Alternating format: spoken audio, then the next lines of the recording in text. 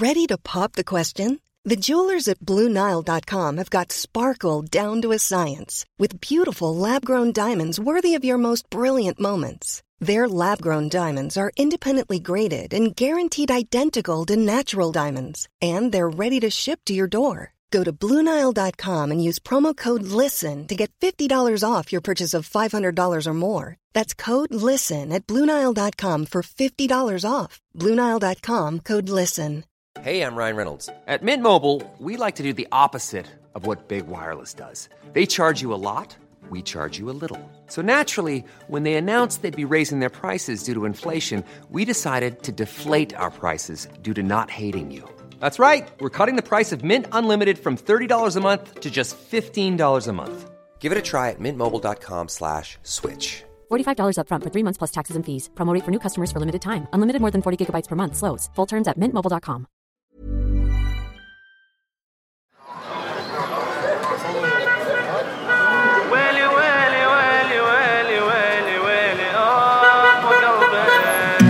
انتوا بعدكم بالاوهام وانا ببني بالاحلام كل شي عندكم لبعدين شوف وانا وين انتوا بعدكم بالاوهام وانا ببني بالاحلام كل شي عندكم لبعدين شوف وانا وين. Binette Rose Seck has her roots in Senegal. She is telling her story as a black girl in Sweden. She did have strong female role models at home, and she eventually found her career path. Today she is working at EVA with different projects mainly focused on getting foreign-born people out to jobs. So 1, 2, 3 and don't be shy, come shout out my name. Shout out my name. Shout out my name. Shout out my name. Shout out my name. Shout out my name. Shout out my name. Just shout out my name. Hi and welcome to the podcast Resan hit. Binette Rose Seck. Thank you. Thank you for having me. How are you? I feel really good today. I'm a bit nervous, actually. I think you were nervous when we were recording in Swedish, and this is the first time we recorded in English, so I'm a little bit nervous. That makes me feel so comfortable. Oh, okay. Cool. Yeah. So, how's your day been? It's quite hot here in Stockholm, actually. I mean, it's lovely when it's this summer time in Stockholm in so many ways because you don't have to peel off all the onions coming in and out of the office. And I just feel that people are very well dressed. They always have, the nicest clothes and summer dresses or the coolest shoes. I saw this reggae guy, right? I shouldn't call him a reggae guy, but he had dreadlocks, really cool suntan. He looked super Swedish. So there are things. So he was like blonde? He was super blonde, blue-eyed, tatted and everything. But he looked like a guy that you had dipped in caramel or something. He had the coolest dress code. So next time you have to take a picture. Yeah.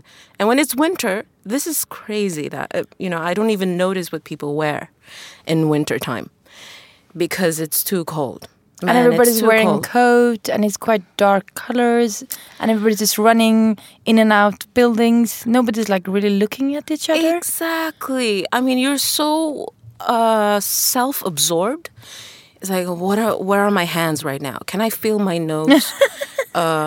My God, my eyelashes. I think they're stuck together or something. You know what I mean? Yeah. When it's summertime, it's like, oh, who are you? Where have you been? Oh, I love your dress. Yeah, everybody cool looks shoes. so relaxed and like a little bit cheeky and flirty and it's in there, Mm-hmm. Or is that only in my head? No. It just, I love the fact that the way you said it felt like it's okay to do it now. No, I didn't say that. I'm the married one here. Okay. Sorry. And I can't even say cut because it's my husband who's cutting it. Okay. Now we're just off-tracking, Bennett. Let us start as we usually do in this podcast, which the name is translated is Your Journey Here, actually. Yeah. It's a Swedish name, and you will tell us about your life and your journey until here we're standing today, and perhaps we will also hear some of teasers from the future. Okay. So, Bennett, tell us, when and where were you born? I'm born in Stockholm, Huddinge sjukhus, in the 80s. No, 1981. Okay. Oh, okay. Okay. I'm getting accustomed to it. I don't know. Previously, when people said, "Okay, how old are you?" I would be like, "Oh, I wouldn't say the age, and I would rather say I'm born 1981 because it sounded so super young." Yeah, because in the 80s could be 89 also. And then people would say, "Okay, 80s, early or late or."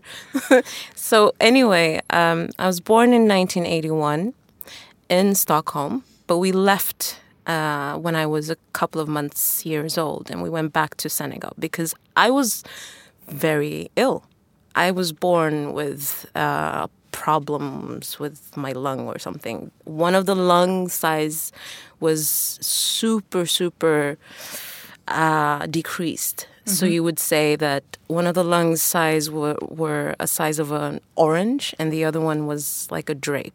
Yeah, or another fruit like I don't know, strawberry. Different sizes, not good. Different size, not good. Very ill. So we went back to Senegal. So why would it be better for you to be there than in Sweden? Is it better medical care or? They didn't think I would survive, so they didn't want to bury me here. It was that serious, and they kind of wanted the family to get to say their goodbyes or something. And then what happened was my grandmother, she just took me on and took care of me. She kept giving me really good, wholesome food because they, obviously they don't have any pesticides or stuff like that. They don't have, I don't think they have the money for it, even back in those days. So just really organic, natural food, that's how I survived. And I've been giving it a lot of thought because, what would have happened if we never went back to Senegal? What would have happened to me as a person if I had never had to grow up in a family with uncles and grannies and, because mom and dad are from two different, you would say, levels of the society. My father is more like a bourgeois. Oh, what is that? Sounds very wealthier part of a society. And then mom is from, you would probably say that it's, I don't know how to call it, a lesser level of a society. And the thing is, mentioning this, it just gives me an idea of what people think of India. That there are different levels of the society, and depending on where you are, you would have a higher level of life, or you would definitely tend to have a different type of quality of life, right? But whereas in Senegal, we don't have that. We don't have the different levels of society in that sense. We would rather have, the poor side or the rich side. That's it, and then in between, you have tribes. And depending on which tribe you belong, it definitely sets a path. Is it because you can actually get married in between the tribes or levels? Mm-hmm. And you can move from one level to another? But in India, that's not that easy, I guess, without knowing too much about it. Mm-hmm. Is it maybe you're not locked in your level? I would probably say that it has it's very strongly tied to politics in India. But whereas in Senegal, it's more tied to history. and traditions. This is what you should do, the norms of things. You should marry this type of tribe, or you should have this sort of an education, or you should this, or you should that. It has nothing to do with politics at all. Was it a big thing when your parents from different levels married each other?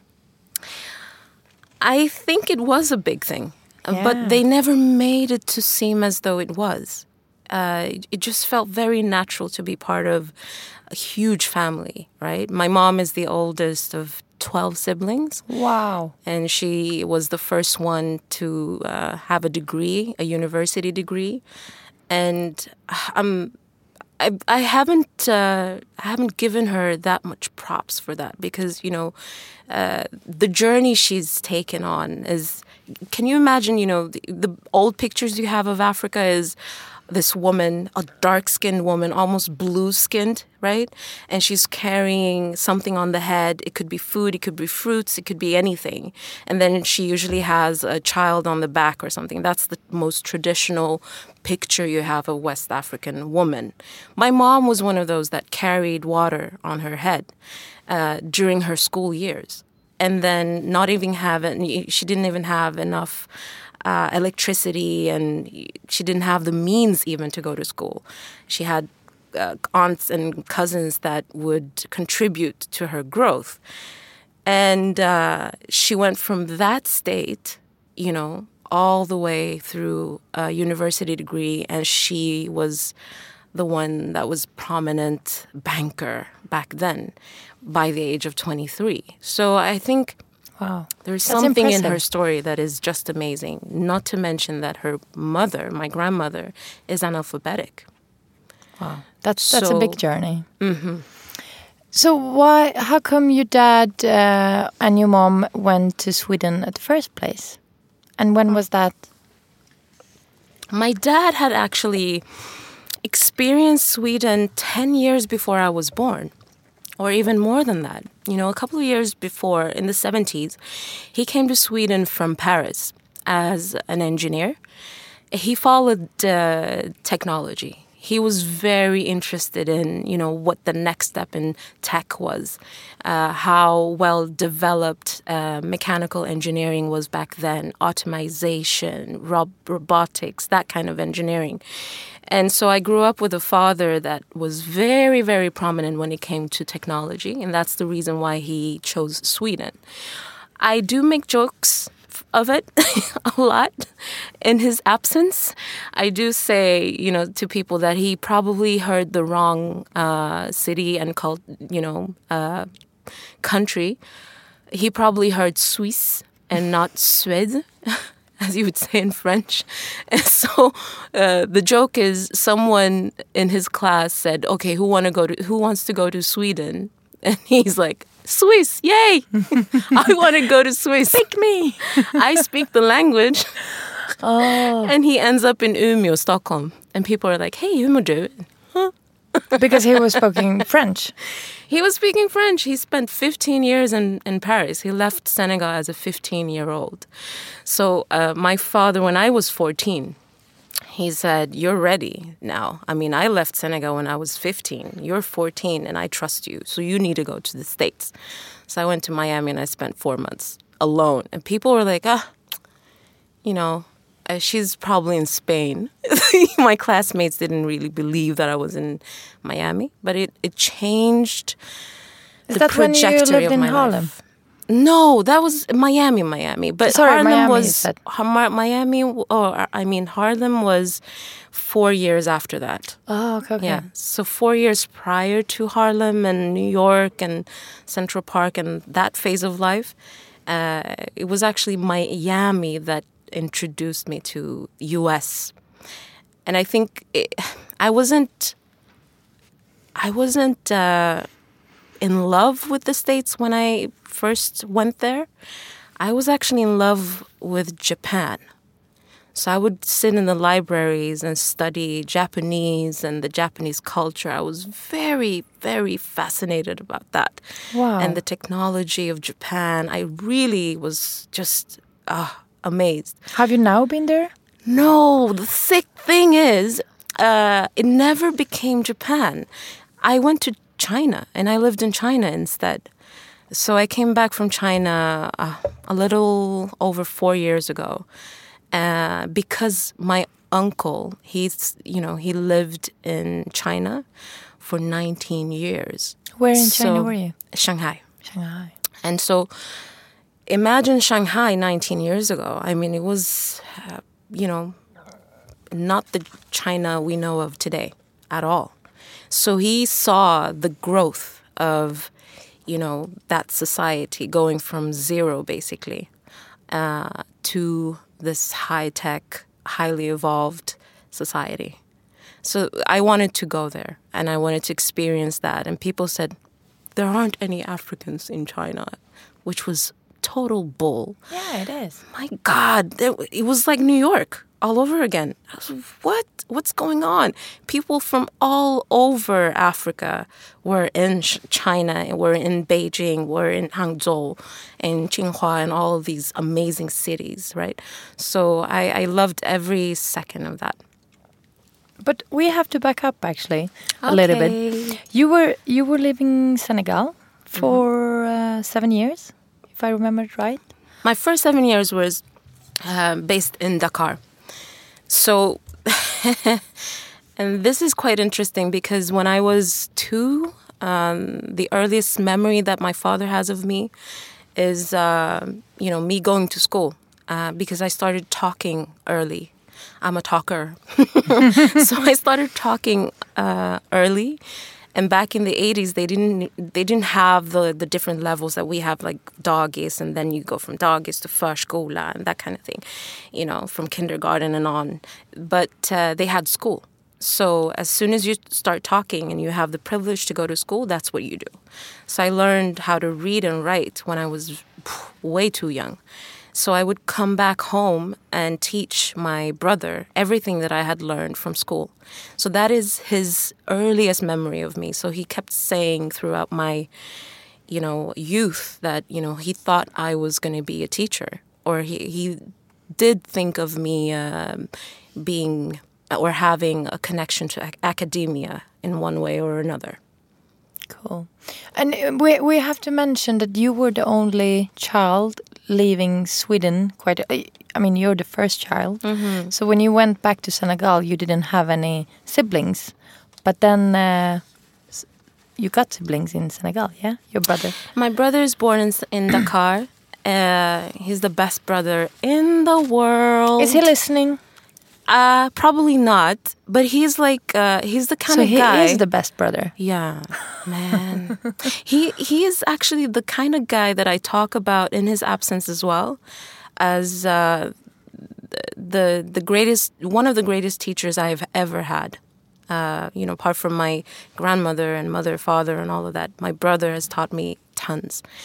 And if you ask him, there's only 1.5 years in between us, but it's, technically it's 2, so it depends on who you ask. Very important, yes. And then I have a sister. She was born in Sweden, and she came 7 years later. So there's a 7-year gap between us. So tell us, how come they went back, or your parents moved back to Sweden after 7 years in Senegal? There was a conversation between them in how do we, where do we settle down for the kids' sake and for their future?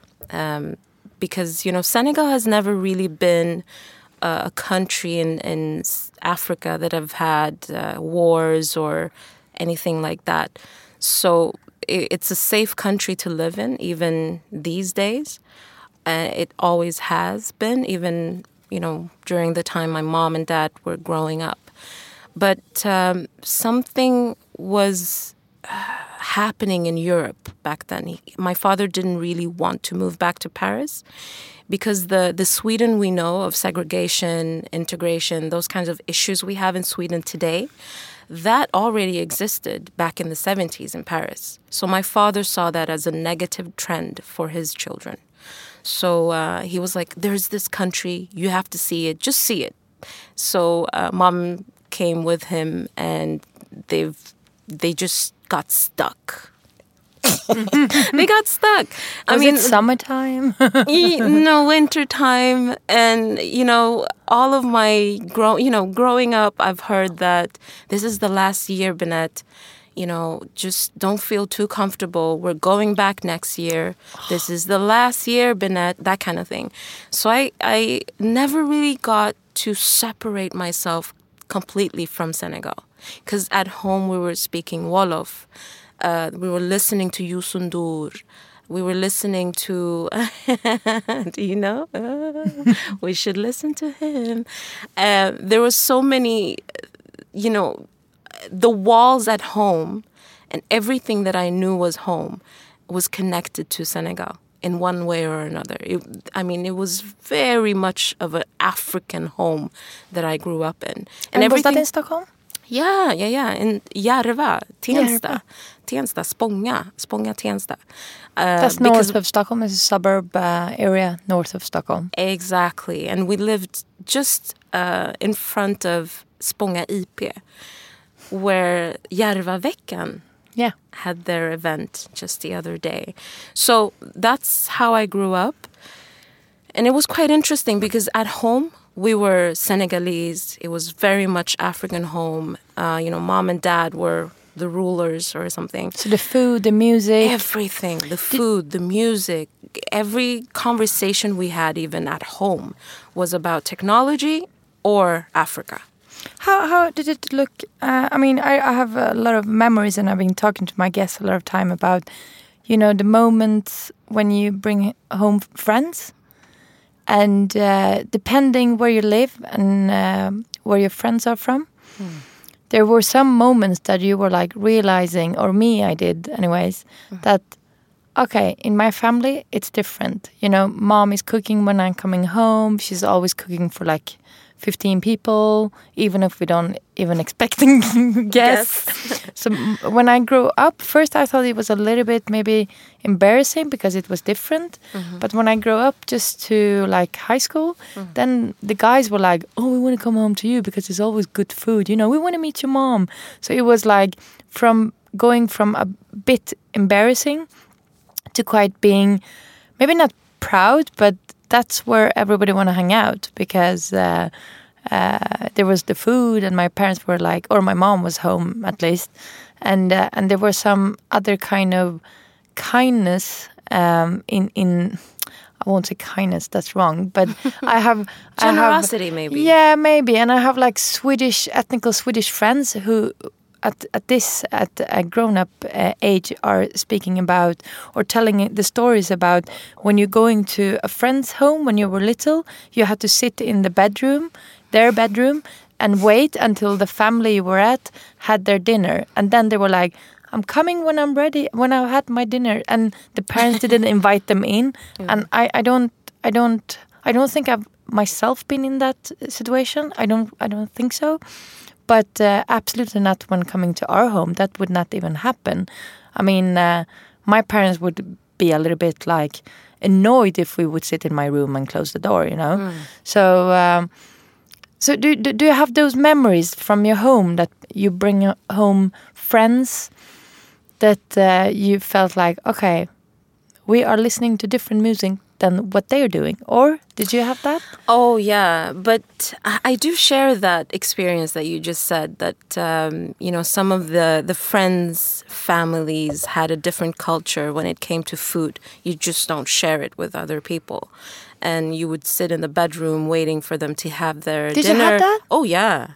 But, the beauty of being, growing up in Tensta, Spånga, back then, I had neighbors from Turkey, Eritrea.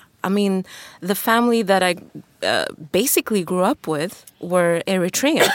So I knew the Eritrean anthem. Eritrea. No, I'm not gonna sing. Oh my God! I always do. Even go there. Every time I tell the story, I just hear the song in my head. I knew their anthem before the Swedish anthem. Can you imagine? Yeah. So we had Turkish. I had Turkish friends. I had Eritrean friends. I had Greek friends. I had friends from Chile. All of my Chile friends. Is that even Spanish? I don't know. And then Hola, my Swedish. Yeah, kind of. And I don't know. I had multi layers of cultural experience. And the reason why I'm saying multi-layers rather than saying multicultural is because the layers were age, there was gender, there was life experiences. Some of the friends that I had, they came to Sweden because of wars in their, homeland or whatever. And some others, they were born in Sweden, but they didn't grow up with a father or a mother or both or whatever. So there was multi-layers of experiences. And that made me focus less on the differences we had. I had some friends where I would sit in their room waiting until they had eaten. Other friends where, like Lena Adaison from Syria, her mom would cook food for 25 people and there were only like 5 people in their house. And they would force me to eat. I mean, it was ridiculous. I mean, you would eat until you die. And then she comes out with tea and you're like, I want to go home. And save me. Yeah. And, Helen from Eritrea, her mom was the best. She would always want me to experience injera and everything they had. And we would eat with our hands together with everyone. So the multi-layered experience made me focus less on the differences we had. And that kind of saved me because in school, everything was completely different. Because our teachers wanted to, they really wanted us to understand that we were different. I had this teacher as early as when I was 9, and he said, Binette, on the performance review that you would have with your mom and dad once a month or once every quarter or something, you would go with your mom and dad to school and then you would have a performance review, utvecklingssamtal. Yeah, I used to got that in school. And I was 9, I think. 9 and 11, those are the ages that I remember the most. Because I had this teacher that kept saying, Binette, she's a sweet girl. She takes care of everybody. She's like a second teacher. She helps out. She mobilizes and organizes the kids. I'm a kid, okay? And he would say, but I can't give her the best grades because she's a girl from the suburbs and she's a black girl. She's not Swedish. So but which obviously, school was that? That was not the school in the suburb. Yes, it was. It was. Mm-hmm. So even the teachers. Oh, that's amazing, though. And that was the sadness, because in our class back then we had maybe 50% were Swedish, and the other 50 was multicultural. And outside of school, my life was multicultural. Not only did I have uncles living in China and Japan, I actually have an uncle who he lived in Japan for 37 years or something. I've had family members from all over the world. That's the reason why I went to New York and Miami. My aunt lived there. And so I had already experienced a multicultural life, very international. When it came to religions, it was multi-layered. When it came to languages, when it came to the experiences and all of that. So I didn't really have a box of this is how you should live your life and this is what you should believe in, because I knew that there was difference in it. It was very diverse already in my life. But still you didn't get the highest grade because you were not having the right ethnical because I background. wasn't Swedish. But and not only not Swedish, but being a girl from the suburbs, not having parents, immigrant parents or parents with a different culture and country. So the strange thing is that it was accepted. People were like, yeah, that's true. So you should fight 3 times as hard as a Swede. That was an anthem that we had growing up. So, and that literally it could have destroyed me if I didn't have the other balance. Because why I'm mentioning it could have destroyed me is because you become this uber ambitious girl. And when it becomes accepted, you forget who you are. That no matter where you're from, no matter where you live, no matter how old you are, no matter how you decide to live your life, you're worthy. That's how we should teach our children, especially in the suburbs, that no matter how you look, and where you're from or whatever, you're worthy. You're worthy to dream as high as you want, to dream bigger than you can even imagine, because there's a difference between imagination and dreams. How do we do that? Don't mention the differences. Welcome it. When you're ready to pop the question, the last thing you want to do is second-guess the ring. At BlueNile.com, you can design a one-of-a-kind ring with the ease and convenience of shopping online. Choose your diamond and setting. When you find the one, you'll get it delivered right to your door. Go to BlueNile.com and use promo code LISTEN to get $50 off your purchase of $500 or more. That's code LISTEN at BlueNile.com for $50 off your purchase. BlueNile.com, code LISTEN. Even when we're on a budget, we still deserve nice things. Quince is a place to scoop up stunning high-end goods for 50 to 80% less than similar brands. They have buttery soft cashmere sweaters starting at $50, luxurious Italian leather bags, and so much more. Plus, Quince only works with factories that use safe, ethical, and responsible manufacturing. Get the high-end goods you'll love without the high price tag with Quince. Go to quince.com/style for free shipping and 365-day returns. Imagine the softest sheets you've ever felt. Now imagine them getting even softer over time. That's what you'll feel with Boll & Branch's organic cotton sheets. In a recent customer survey, 96% replied that Boll & Branch sheets get softer with every wash. Start getting your best night's sleep in these sheets that get softer and softer for years to come. Try their sheets with a 30-night guarantee. Plus, get 15% off your first order at bollandbranch.com. Code BUTTERY. Exclusions apply. See site for details. Don't tell me that we're different, because that's a fact. There's no one like you. If you look at your index finger, this is a fact. There's no one that has the same index finger than you. Or scientifically, there might be, but there's very few of you. So you're already unique in who you are. And the DNA that you're carrying is very unique than anyone else's. But if you keep telling me that you're very different, and the reason why I can't place a thought in your head that you're worthy is because you're not like those guys. Or the reason why you have to be super duper ambitious is because you're a girl. Or the reason why you have to move out of the suburbs as soon as you can is because the people in Östermalm and all the other places have a better life. So if we would just teach the kids that you're worthy already and remind them of that, the difference between us should be your character. And, we know that.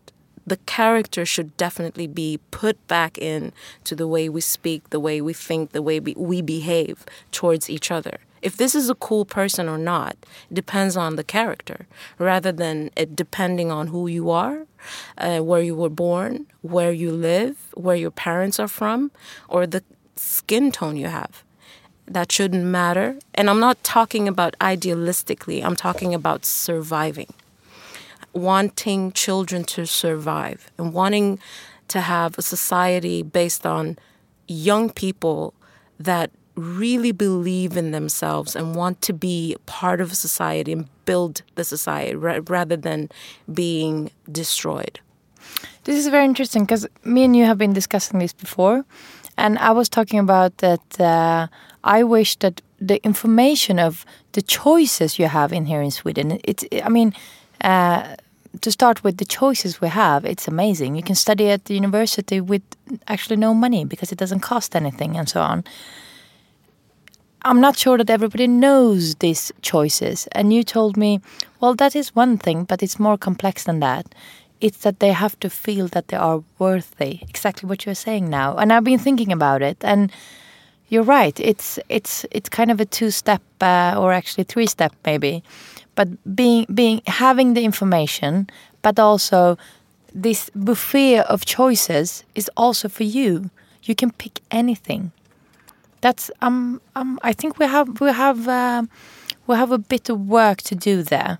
I'm not sure that we are there yet. What do you think? Do you think that those teachers that you had in the suburb at that time, are they having the same mindset as they had back then? Or do you think while we are speaking here today, are they saying the same to another black 9-year-old girl who's actually should have the best grades?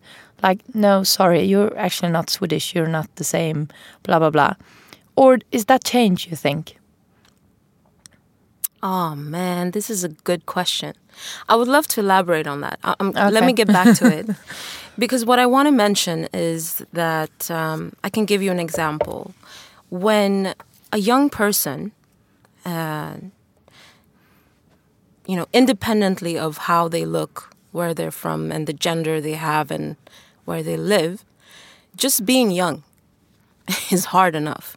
Yeah, of course. And then on top of everything, you have good examples of how you could live your life. Because talking is super cheap. I mean, us sitting here talking is wonderful. It's such a privilege, right? But being a teacher as well and talking about what a young person can do and cannot do is one thing. But what actually reaches the soul of a human being or the hearts of young people are good examples. So if you get an example of how well off you will be as a rapper, as an artist, or as a footballer, you get examples of how you can live your life as a singer or a dancer or as whatever. It is the examples that you carry with you. Like, man, people that look like me are doing this. Then that is what I should be doing. That speaks loud.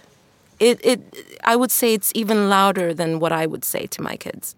So what we should work on is creating as many good examples as we can so that people would say, hey, people that look like me can become entrepreneurs. They can, save the world. People that look like me can become presidents of the world. People that look like me or have similar backgrounds and similar complexity as I do can choose whatever they feel like. Because growing up, what I had was, and what I constantly heard was, girls like you are really good singers. Girls like you are really good dancers. Can you dance for me? And whenever we had, the end of the year, just before the summer break, I would always get the question, do you want to dance or do you want to sing? See, I never got that question. It's true. And that's the crazy thing, because they would assume they would assume that a girl that looks like you are really good at those things. But I would have appreciated, looking back, if they had asked me, would you want to be a speaker at the graduation? Would you want to take the school to the next step and actually build it? Because I took part in building it in the beginning, but help us to grow, help us to define the curriculum, help us to, reach other people from other states to come and study in Spånga Tensta, so that we can have a more cultural, multicultural, layered educational system. So good examples do speak loud. And that's why whenever I see a young person, no matter where they live and where they're from, I tend to ask them, what do you think of yourself? Because the opportunities exist, but what do you think of yourself? And how can we change that thought and influence you, inspire you to think beyond whatever you have in your mind. Because when I do meet young people saying, but I think engineering is quite cool and I would love to work in, within the technology field. I hear that there are tons of opportunities, but that's not for people like me. I hear that all the time. Still. Oh my God, all the time. And because the question you asked, I'm sorry, the question was, do you think that teachers still say things like that? I think that teachers need to create and help create better examples. Because even if you have the best teachers saying you can be anything you want, and then you don't have a good example of what you can become, then you have a big gap between the idea and the actual reality. But and then, of course, I know that we have teachers that say, well done, I'm going to give you an A on this, but, you won't get a job anyway. Or, well done, I'm going to give you an A in everything because you're the most ambitious girl. And they would lift you up in the school and you would feel like you have the entire world in front of you. But when it comes to looking for a job, I'm sorry, your last name it's not good enough. You were an A student, but sorry, you can't get into this school because we don't have people like you going to that school. Or at this company or what. To be fair, me and you are quite the same age and we didn't have those good examples that you were talking about. Or we had, but it was like quite few. Somebody that we both mentioned was Alice Bakunke, one of my old guests in the pod. Love her. Love her. Totally. Yeah. Have a crush, a big crush. Yes. But she was actually on TV for a kids show like Disney something, and she was the first, or for me she was the first black girl or woman on TV that you saw back then in the early 90s. Was it? Yeah. And then I think it's a lot of people who mentioning her. It's funny, and I think she can carry it. Alexandra Pascalido.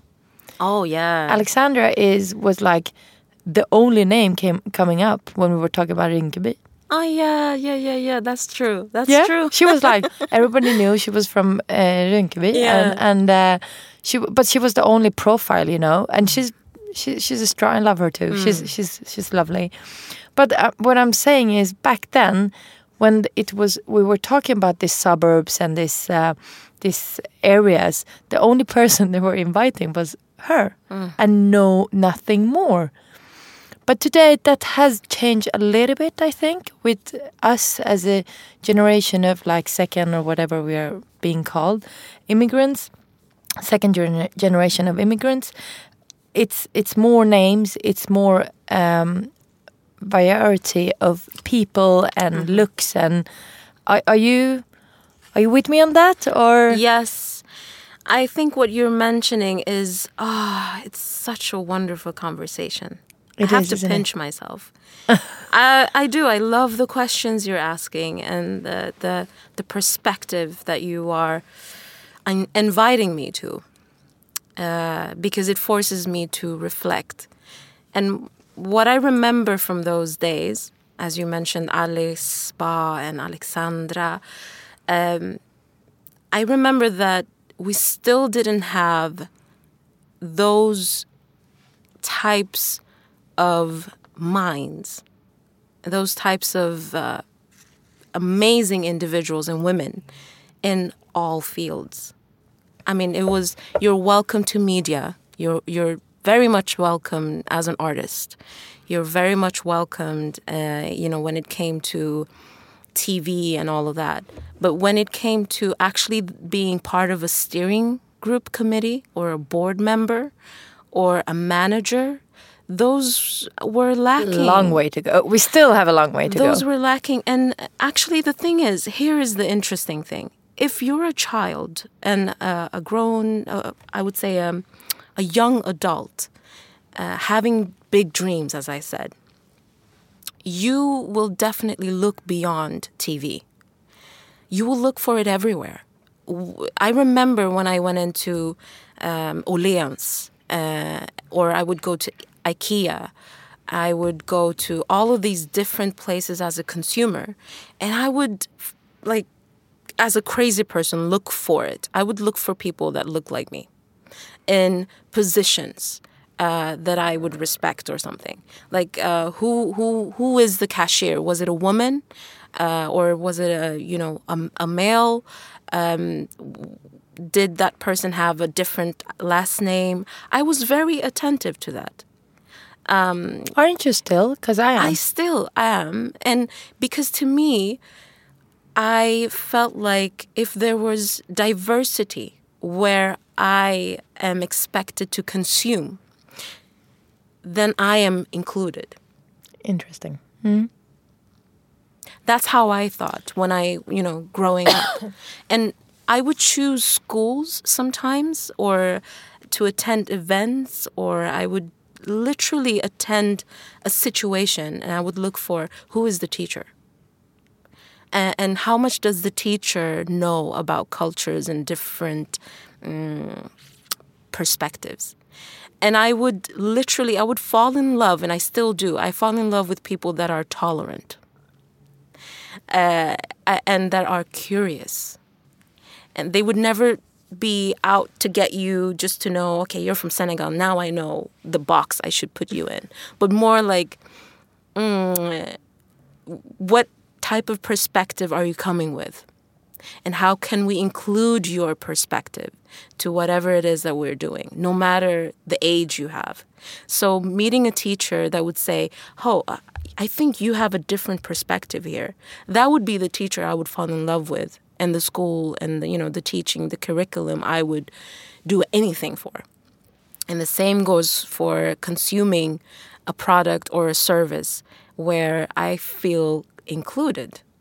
And I think sometimes we overlook that when it comes to market and how we market certain things.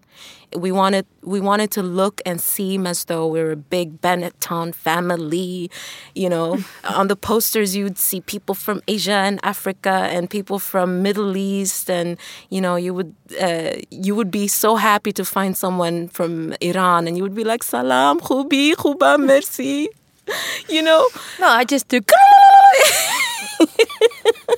Just joking. But I don't. On the inside, there's nobody. No. That looks like you. So it just becomes a poster from the outside? That doesn't make any sense. And I think a lot of companies haven't even come to the poster. It's not even there.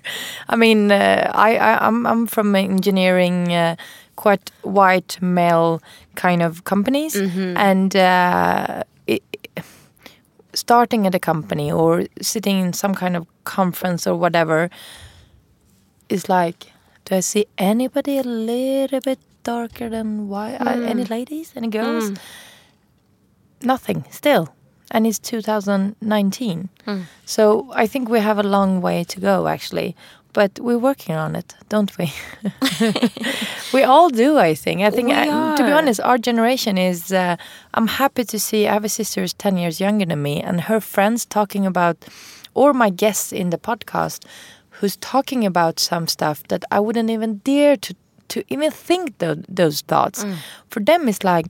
No, I say no thank you to this because I can see that they don't have any... Like you say, I can see that they don't have any... This kind of...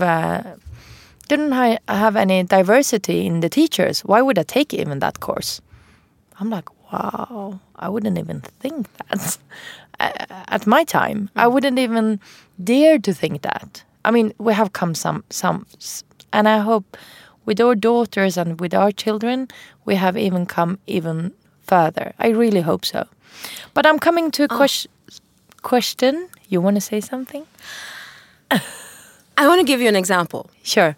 I love examples because this is the whole thing. I mean, we can talk about inclusiveness and segregation all we want, but it's the good examples that go straight to the people's hearts. The year after I came back from US as a 14-year-old, we were expected to do internship, prao. And the advice I got was, okay, you should get something in Tensta Centrum, or like you should. That's the like mall in your area. Yeah, in a mall, in a store. There are tons of stores that wants you to work there. I mean, you can apply to anything. You can really become anything you want, but there are stores for you. Oh, okay. If anything, I was like, anything? Then I want to become a doctor, I think. During 2 weeks of internship. You know? And she laughed just the way you did now. She was like... you can't do surgery. No, Binette, no. I mean, come on. You haven't even read the first introduction course of medicine or anything like that. You don't... I mean, you're too young. Come on. You know, you're too young. It's such a high risk for you to work at a hospital. But I was like, but I'm interested in Karolinska, and I think I'm gonna apply. And she says, but that's not for you. That's not for you. So what I did was I called them. I called Karolinska as a 14 or 15-year-old, right? That's so cool. And I was speaking to someone that was like, I don't even know how to help you. I've never gotten that question before. But let me connect you with someone at a department. So she connects me with this nurse, a random person again. And the nurse says, I guess internship. I've done that. We have people that do internships. So you would probably need a tutor or a supervisor. And I think there's this doctor that could do it. Let me ask him. And you need to go for a, 10 days medical introductional course. But you'll be the youngest there, for sure. And I was like a young grandchild of all the people. But let me confirm with the doctor first, and I will give you a call back. She calls me and she says, you're welcome to attend the medical course. You have to go there for 10 days, and we will only accept you for a month. Is that okay? So I went back to school, and they were like, Karolinska Universitetssjukhuset. Are you sure? Did you actually go there? No, this is not for you. I went there. And the doctor said, in order for me to take you in, you have to be here 5:30 every morning. I was there 4:45 every single morning, and I followed him. My first experience as this meanie doctor was for two 14-year-old girls lying in bed because of anorexia. I was feeding them every single morning. And it you were 14 humbled yourself, me. yeah? It humbled me because I was the same age. And in school, all of my friends were talking about, I'm too fat, I'm too I'm too dark, I need to lighten my skin, I need to have the braids, I have to change, I can't be the way I am. I'm not worthy unless I change. And there I am feeding people that could be my friends. And they're fighting for their life. I went back to school, and it totally changed my life. Oh my God, it changed my life. I get chills thinking about it. Actually, those weeks are so important. I think there are for some kids, for me anyways, it was the first time I saw a Swedish company, from inside, not only label, how it works, how do they have meetings, how do they, so it's so important. And we kind of come to what you are working with today, those internships. Please tell us. Well, first I can tell you why I've chosen to work with the things that I have chosen to work with. And it does go back to the time at Karolinska when I was only 14 or 15 years old, and this cleaner lady from Ethiopia, because I was dressed as a nurse, and I had the badge and everything. I was so proud.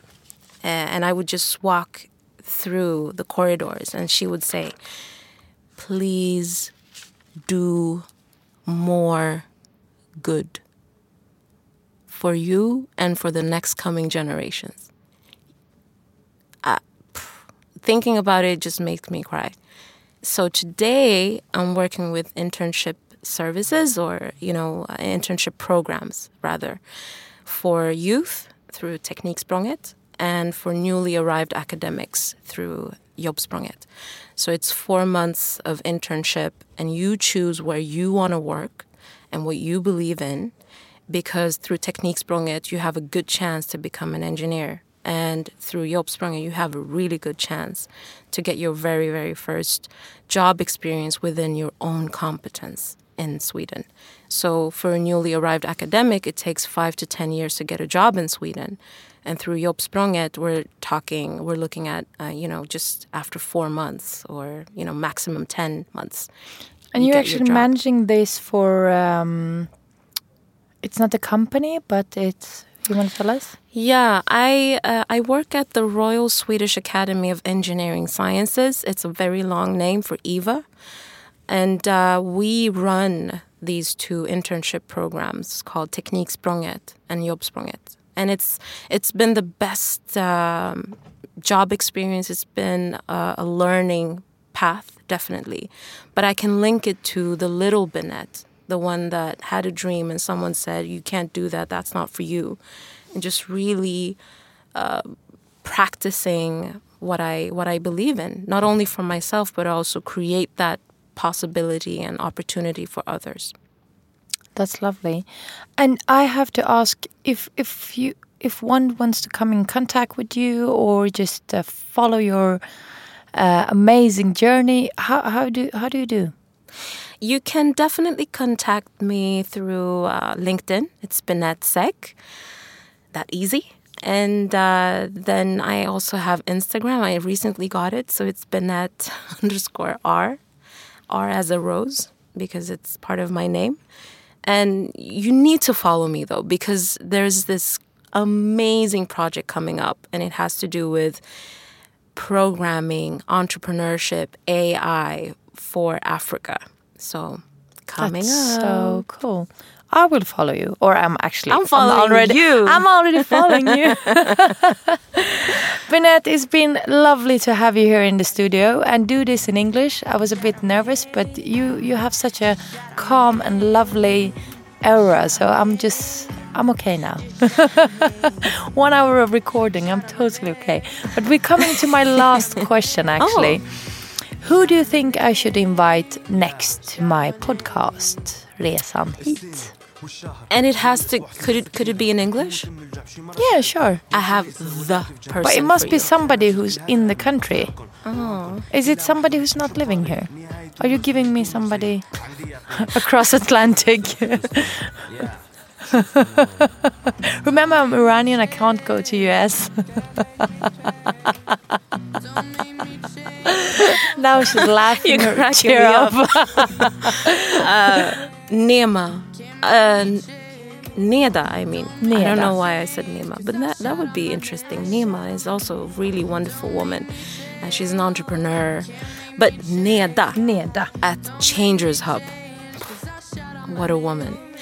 By the way, I want to say thank you. Oh, thank you for your spirit. Thank you for blessing us. Thank you for this opportunity to share our story and to listen to other people's stories. Thank you for giving us the opportunity to get to know you as well. Thank you for being there for all those little Binette. Lovely to have you here. Thank you. Thank you so much. This has been a blessing.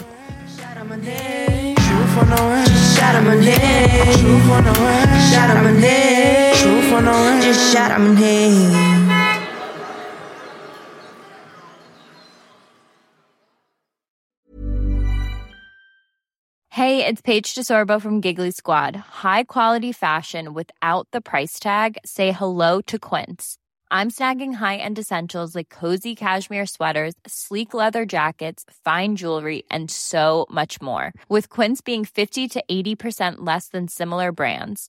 And they partner with factories that prioritize safe, ethical, and responsible manufacturing. I love that. Luxury quality within reach. Go to quince.com/style to get free shipping and 365-day returns on your next order. Quince.com/style. Imagine the softest sheets you've ever felt. Now imagine them getting even softer over time. That's what you'll feel with Boll & Branch's organic cotton sheets. In a recent customer survey, 96% replied that Boll & Branch sheets get softer with every wash. Start getting your best night's sleep in these sheets that get softer and softer for years to come. Try their sheets with a 30-night guarantee. Plus, get 15% off your first order at bollandbranch.com. Code BUTTERY. Exclusions apply. See site for details.